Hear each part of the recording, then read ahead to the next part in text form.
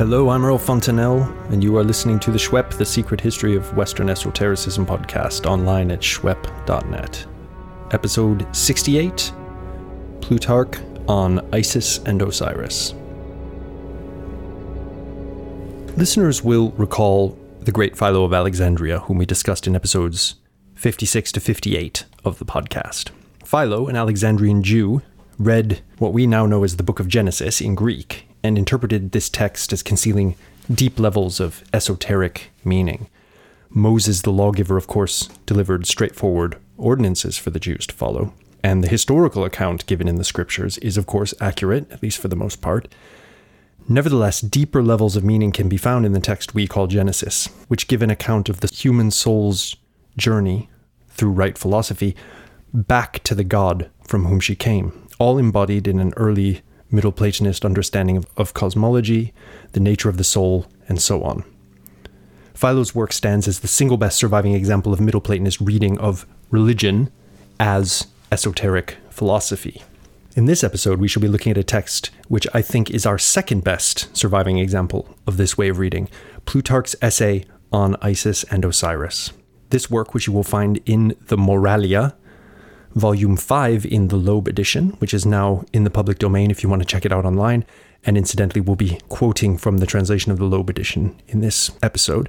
This work is addressed to a woman called Clea, a priestess and, we assume, a woman with a similar philosophic hermeneutic to Plutarch.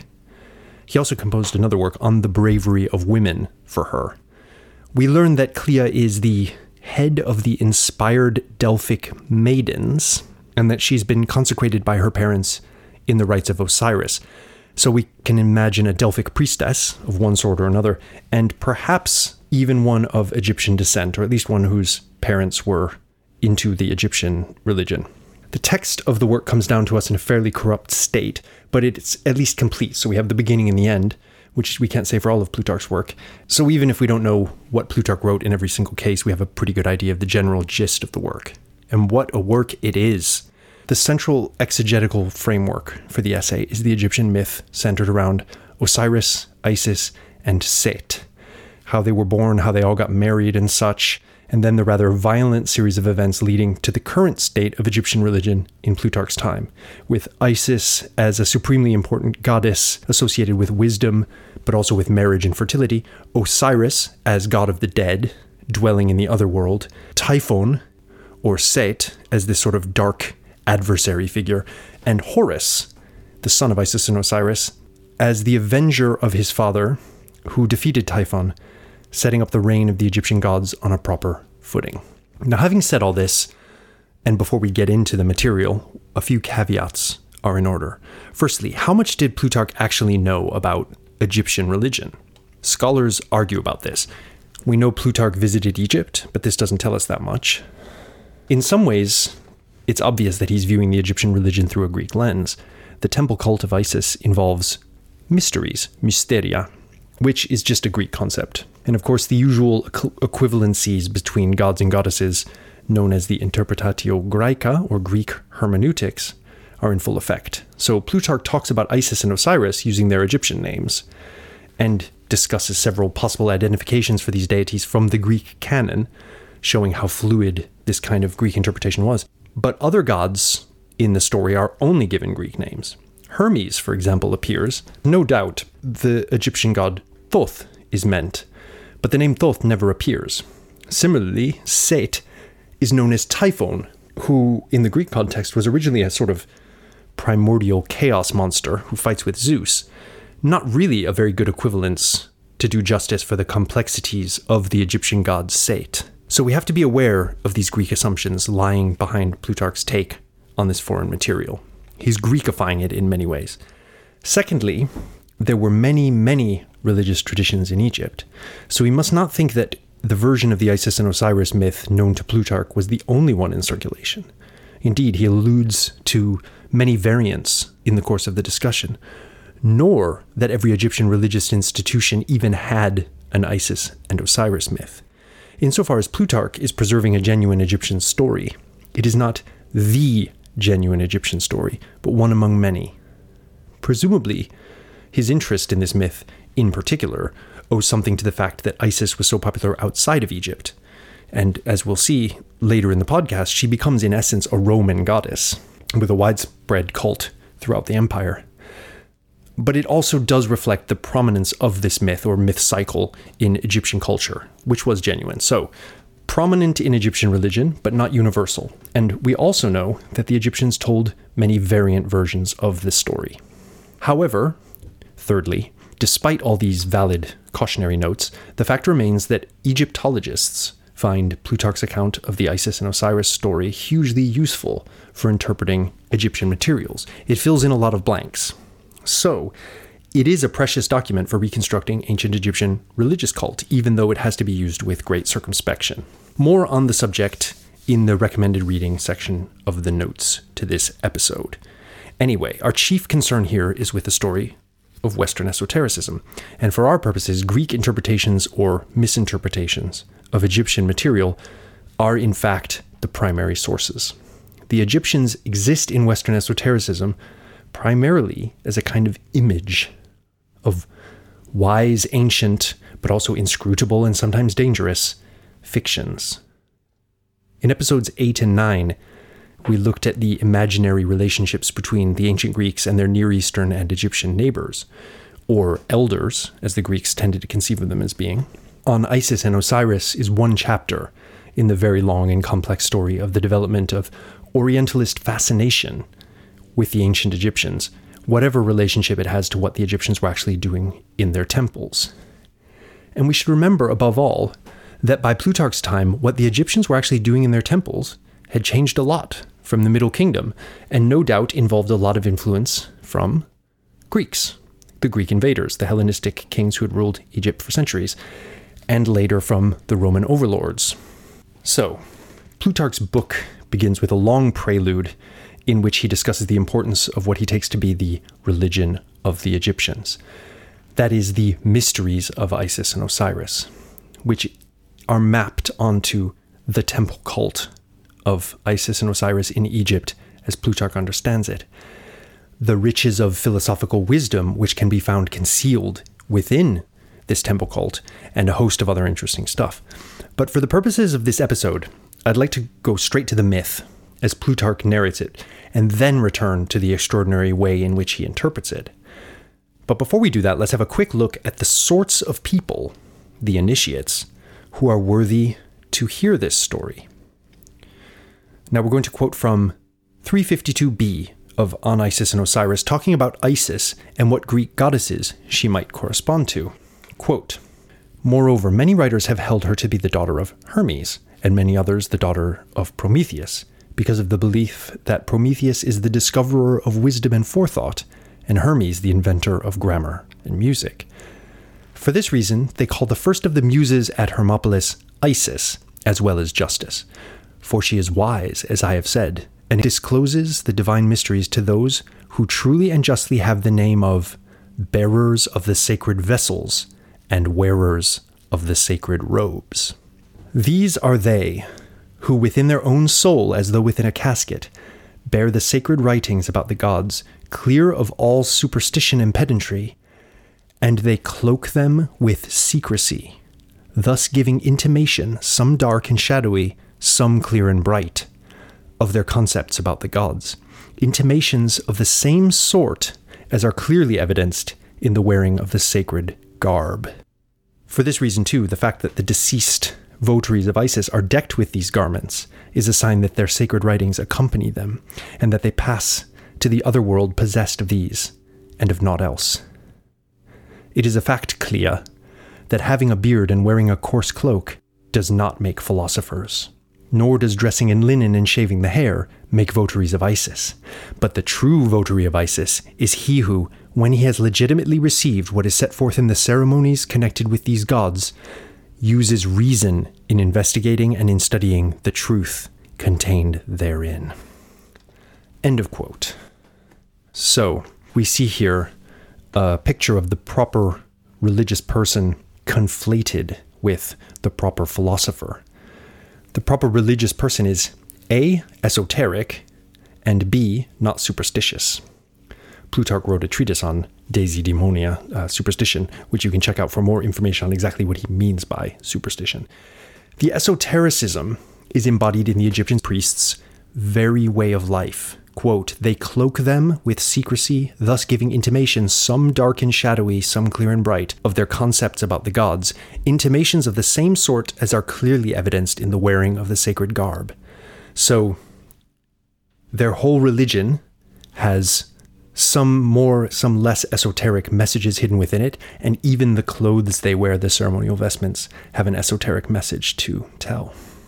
So, anyone who's listening to this podcast who does not match this description, point for point, of the proper religious and philosophic attitude toward a sacred discourse like the myth of Isis and Osiris, please stop listening now. Still here? All right then. The Hieros Logos, the cultic myth of Isis and Osiris, goes something like this. In the beginning, Rhea and Kronos got it on. Now, these are the names of two of the Titans from Greek mythology. The Titans were the generation of gods who came before the Olympians, whom we all know. So, for Rhea and Kronos, we can probably read the earth and the Egyptian god Geb. Now, the sun became aware of this liaison between Rhea and Kronos and didn't approve, so he cursed Rhea so that she couldn't bear children in any month or any year.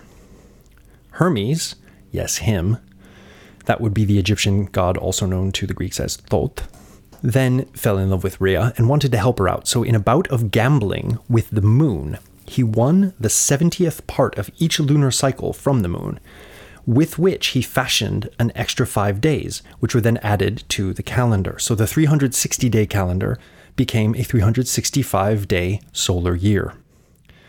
Now, this calendar of 365 days was known in antiquity as the Egyptian calendar and widely used outside of Egypt because it was pretty accurate. This calendar came about, we now know, through a gambling match between Hermes and the moon, and these 5 intercalary days allowed Rhea to avoid the curse and give birth to some children. Incidentally, I like how the sun and moon are characters here, which I suspect is an echo of the ancient attempts to square solar and lunar calendars and try to figure out how they match up. And I also like the fact that the Egyptian Thoth shows the same tricky side as the Greek Hermes. I think it's safe to assume that the game was rigged when he beat the moon at gambling. Now, 5 days for 5 children. Rhea gives birth to Osiris, Arueris, whom Plutarch equates with Apollo and also calls the Elder Horus. Typhon, who bursts forth in typically aggressive fashion. Isis and Nephthys, a goddess also known as Aphrodite or Teleute or Nike in Greek. Nephthys will later go on to marry Typhon and give birth to Anubis, he of the jackal head. Plutarch then reports a variant on the myth. We're told that Isis and Osiris were already at it in the womb, and some say that Arueris was born of that union. So the exact lineage of that particular god is disputed. We should also mention that Isis and Osiris later have a child after they're born, Horus. But Plutarch doesn't tell us about Horus's birth. Horus will just show up on the scene later in the narration. So Plutarch then fast forwards. We see Osiris as king of Egypt.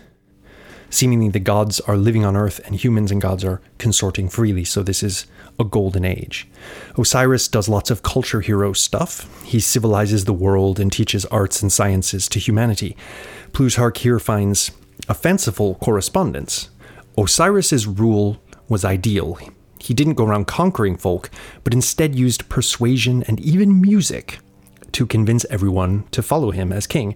And this is why the Greeks consider him a form of Dionysus, who is also associated with pleasant music and so forth.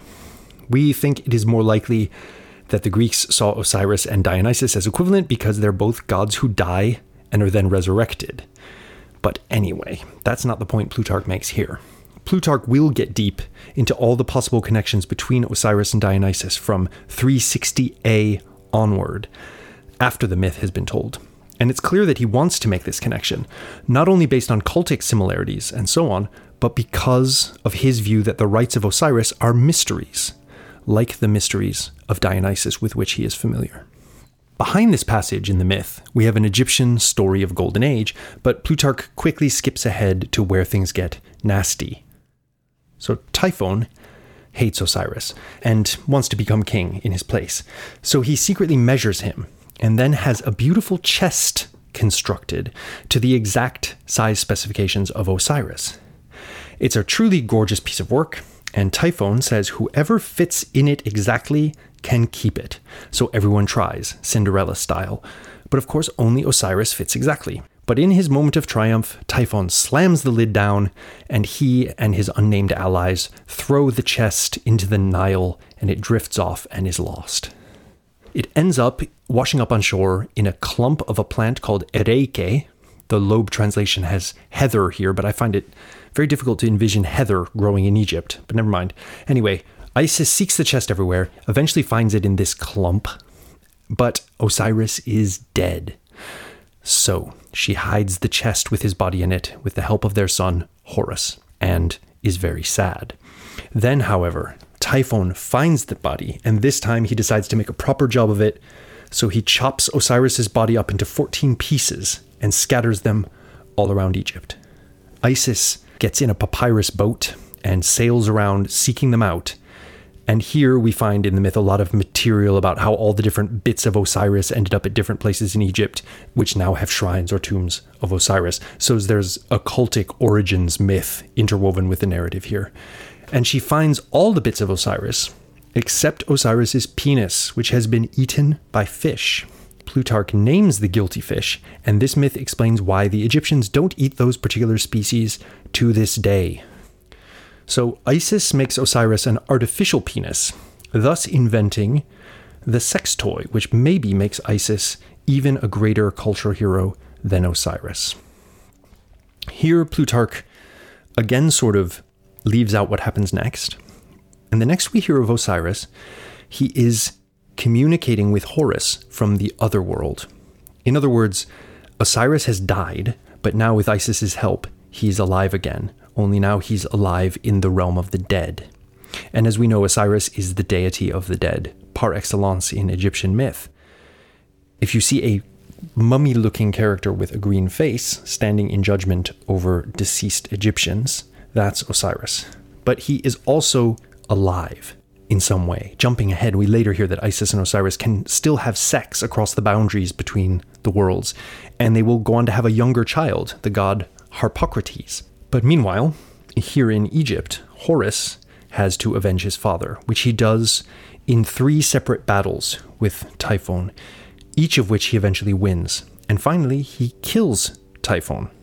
Now, Plutarch kind of rushes through this bit of the myth, but you can sense that these battles and the events after Osiris's death and rebirth as a whole were a major part of the story, but Plutarch's just not particularly interested in it. Typhon is dead, Horus is the new king, the crowned and conquering child, if you will, and we can all get on with being Egyptians. However, Plutarch will later insist that Typhon isn't truly dead, just severely reduced in power. This is because, as we will see, Typhon stands for the evil soul of the universe, which Plutarch thinks is a subordinate but ineradicable element of irrationality in the cosmic order, which can never truly be wiped out. So there you have a summary of the myth as Plutarch tells it. We've seen that there's calendrical material at the beginning, which Plutarch doesn't explain, just reports the story. And later, lots of geographical detail connecting the myth with the landscape of Egypt, which Plutarch reports and interprets kind of historically in normal Greek fashion. So Osiris's leg washed up in such a city, hence the city is called Osiris Legopolis to this day, that sort of thing.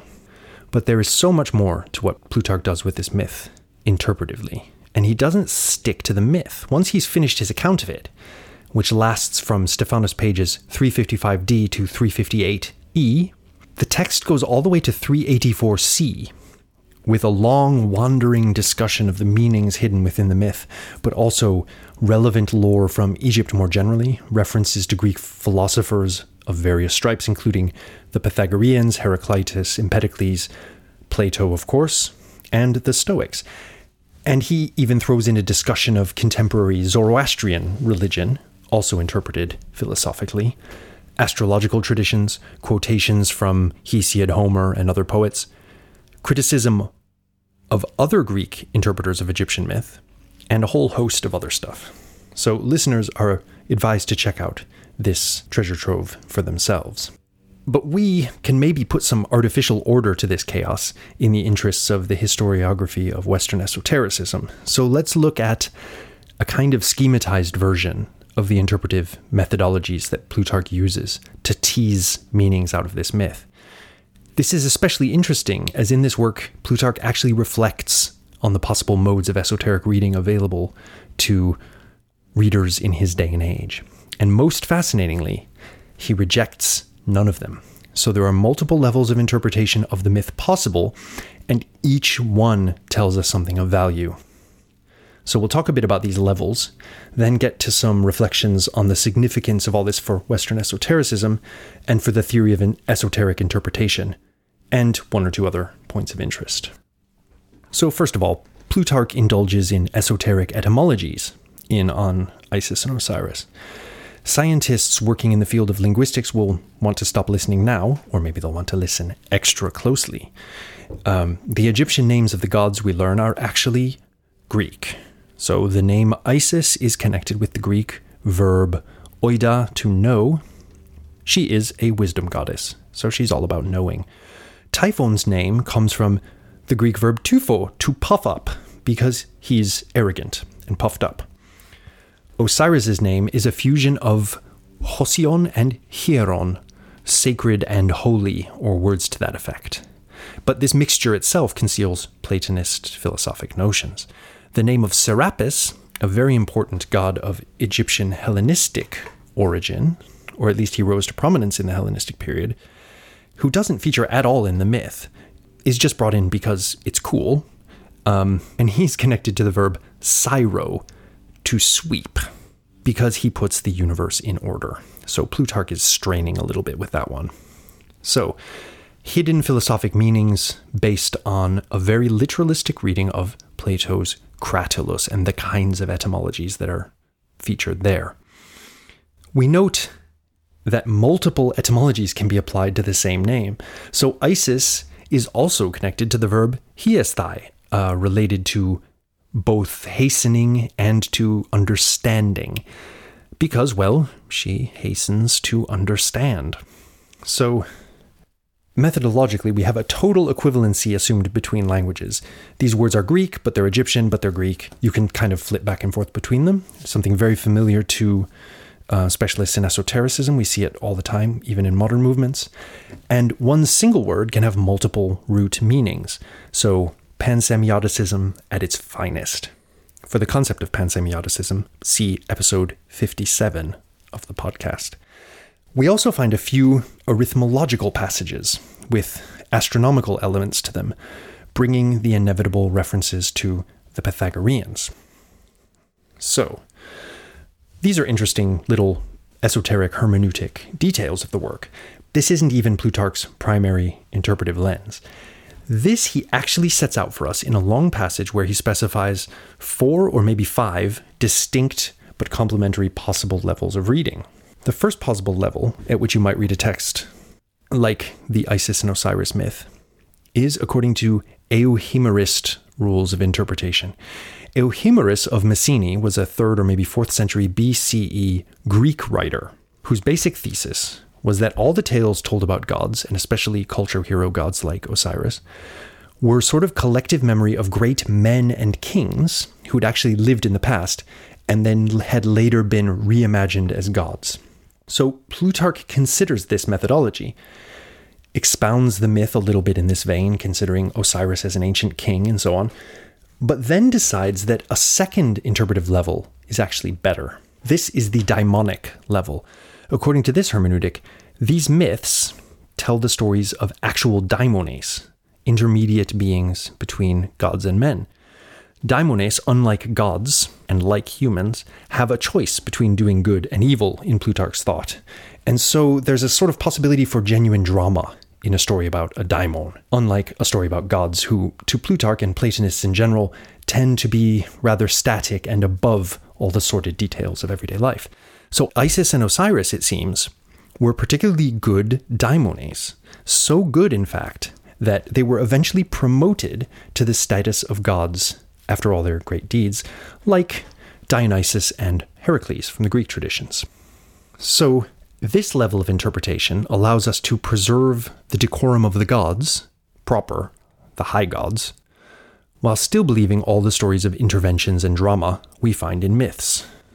So far, so good. Plutarch now turns to a third level of interpretation, which I'll call the physical level, where the gods stand for different physical realities. So he gives as an example the classic Greek equivalency of Chronos standing for chronos, or time, Hera standing for air, aer in Greek, and so on. Here we see esoteric etymology at work, playing on the sounds of the different gods' names and their similarities to physical principles, but it doesn't have to be this sort of etymological game. You can also say things like Zeus stands for light, this sort of thing.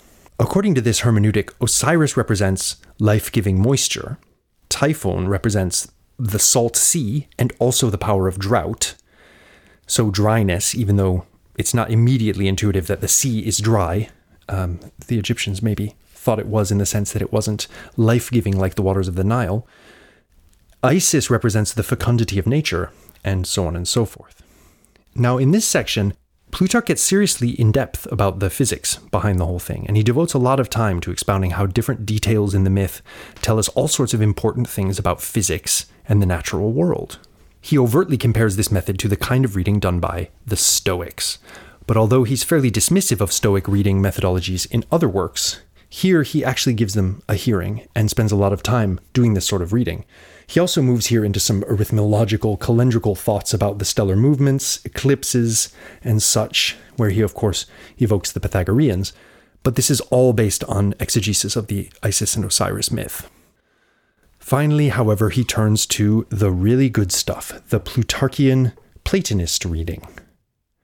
And here we find the deepest register of the myth.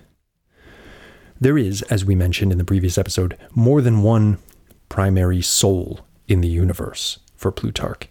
A good rational soul, which was used to fashion the heavens and so forth, but also a lesser soul prone to error and even to evil, which interferes with the perfect working of the rational soul here in the cosmos.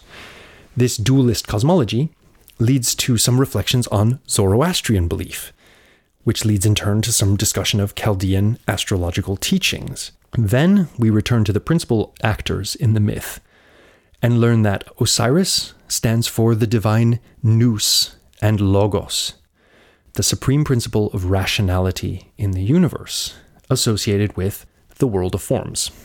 Typhon is the irrational soul, and Isis is the receptacle of Plato's Timaeus 49a and 51a, the feminine principle of reception, which always seeks to embody the perfect archetypes of the noetic. This is the principle that many later Platonists would associate with the concept of matter, which actually was invented by Aristotle, seemingly. But Plutarch doesn't really get into matter. He talks about this feminine receptacle principle, just like Plato does in the Timaeus. And Horus, of course, is the visible cosmos, the result of the union of noetic archetype and receptacle. So this is Plato's Timaeus as read by later Platonism 101. This is the basic story, but with Egyptian gods mapped onto it, and with an evil soul thrown into the mix. The myth of Isis and Osiris is in fact an account of the generation of the cosmos from the union of the noetic archetypes, the world of forms, with the receptacle. Now, firstly, how do all these levels of interpretation work together? And secondly, what makes it all esoteric? Well, we can answer the first question by saying they just do.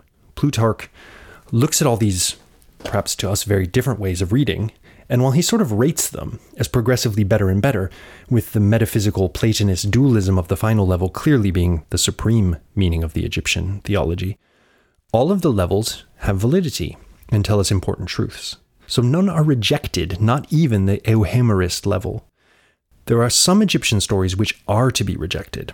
At 358e, Plutarch mentions that the dismemberment of Horus and the decapitation of Isis, for example, are to be edited out.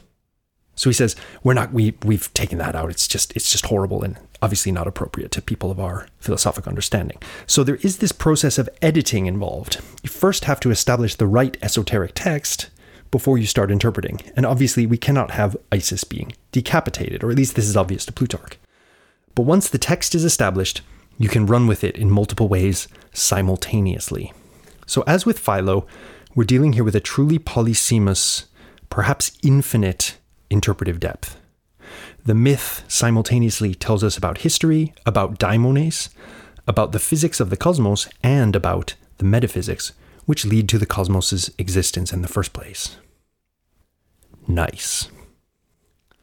So, what makes all this esoteric? Well, we addressed the basics of Plutarch's perennialism in the last episode, and actually cited the On Isis and Osiris quite a bit there, so we don't want to go over all that again, but we will say that the perennial tradition constructed by Plutarch in this work is deeply esoteric, in that it conveys the most inaccessible elite levels of knowledge allegedly only to initiates in the religion of Isis.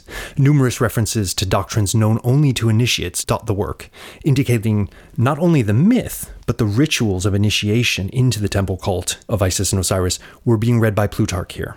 So sometimes he actually keeps these rituals secret, merely flagging them in an act of esoteric public secrecy, saying, those who are initiated will know what I'm talking about. But anyway, moving on. But other times he points out that they are initiated secrets and then goes ahead and lays them out for us to some degree.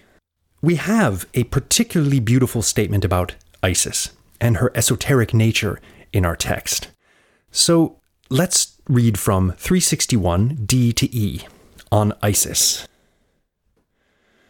Quote, "The Avenger, the sister and wife of Osiris, after she had quenched and suppressed the madness and fury of Typhon, was not indifferent to the contests and struggles which she had endured, nor to her own wanderings, nor to her manifold deeds of wisdom and many feats of bravery, nor would she accept oblivion and silence for them, but she intermingled in the most holy rites, portrayals and suggestions and representations of her experiences at that time, and sanctified them, both as a lesson in godliness and an encouragement for men and women who find themselves in the clutch of like calamities." So, Isis herself founded the Mysteries of Isis to commemorate her trials and triumphs. As we mentioned last episode, Plutarch sees the gods as, in some cases, esotericists, as, for example, when they send cryptic oracles. If we read this passage we've just looked at in tandem with the one quoted earlier in this episode, where the messages of the Mysteries of Isis are cloaked, quote, "with secrecy, thus giving intimations, some dark and shadowy, some clear and bright, of their concepts about the gods," end of quote, we can really put our finger on the pulse of what's going on here vis-a-vis esotericism. Isis herself founded her own rites, and she did so, varying between open and esoteric modes of exposition, doubtless to keep the really important stuff from the eyes and ears of the profane, that for which they were unsuited to hear and see. The picture Plutarch paints of Isis as a goddess of wisdom and knowledge is particularly interesting in this context, and one can look, for example, at Pierre Hadot's book Le Voile d'Isis for the rich tradition of Isis standing for nature, who, as we know from Heraclitus, loves to hide wisdom and knowledge, but hidden wisdom and knowledge. This is what Isis is all about. She's a dynamic embodiment of nature as esoteric subject, nature concealing herself from the casual gaze, but revealing herself to the initiated probing of the adept. And in fact, On Isis and Osiris is a locus classicus, that's a fancy way of saying a very early occurrence of the Veil of Isis theme, which is a very powerful image in Western esotericism. Plutarch tells us that the statue of Athena at Sais, and particularly alert listeners will remember Sais as the region of Egypt featured in the frame narrative to Plato's Atlantis myth, as a kind of sister region to Athens. So, this statue of Athena at Sais, which they take to be a statue of Isis, so we have Athena Isis here, bears the inscription, quote, "I am all that has been, and is, and shall be, and my robe no mortal has yet uncovered." We love this essay of Plutarch's, and much more could be said about it, but it's time to wrap things up, and you can't really top the locus classicus of the Veil of Isis theme. Turning to the Nachleben, the fate of Plutarch's On Isis and Osiris in later esotericism, we don't have time to go into it in all its complexity because it's a huge subject, but rest assured, the On Isis and Osiris will reoccur many, many times in the history of Western esotericism, and we'll be sure to mention it when it does. Right now, though, I think it's a good idea to point out three kind of obvious realms in which this text was important to later thinkers. Firstly, it preserved the Isis and Osiris myth, or one version thereof. No one could read ancient Egyptian from late antiquity until the development of modern Egyptology, the Rosetta Stone and all that whole business. Thus, almost every scrap of Egyptian religion was totally lost until the 19th century. The material preserved by Plutarch is the sole major exception to this rule. In other words, Plutarch's On Isis and Osiris for most of European history was all we knew about Egyptian religion. Secondly, this essay outlined a whole range of esoteric ways of reading by which a text of one kind, on the surface a polytheistic Egyptian myth, could be read into a text of another kind, a dualistic Platonist metaphysical account, for example. So Plutarch here set an example of how wild texts could be domesticated. If you put yourself into the shoes, say, of a Renaissance esoteric Christian, fascinated by Plato and the ancient tradition about Orpheus and so forth, but looking for a way that this stuff could be brought into the fold of the church and, as it were, depaganized, well, look no further. Plutarch lays out a number of promising hermeneutical approaches to a text which can accomplish this for you.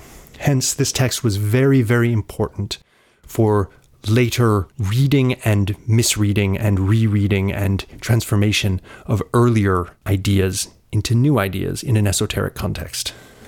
Thirdly and lastly, acute listeners steeped in modern occultism will have pricked up their ears at the reference earlier in this episode to Horus as the crowned and conquering child. This is, of course, a reference to the work of Aleister Crowley, whose adoption of the Egyptian gods was especially relevant to the strand of his thought known as Thelema. Well, Crowley's access to the ancient Egyptian religion was not limited to Plutarch. By his time, we had the early classics of Egyptology like E.A. Wallace Budge to draw on, but Plutarch's account did play a huge role here in what we might call modern occultist appropriation of Egyptian religion. More on these specifics much later in our historical narrative. So, in this episode, we have marveled at what Plutarch could do with a good Egyptian myth. But Plutarch was not just content to sit in the interpreter's chair. He wrote his own myths, and they are esoteric, psychedelic, and downright fascinating. Best of all, they all recount journeys of the soul through the other world, which may or may not be located in the heavens above our heads. These materials are much less well known than the On Isis and Osiris, so we're especially excited to be exploring them here on the podcast. Join us next time for some space travel in Plutarch's Myths of Cosmic Ascent, until which time, keep your hands away from that Veil of Isis and stay esoteric.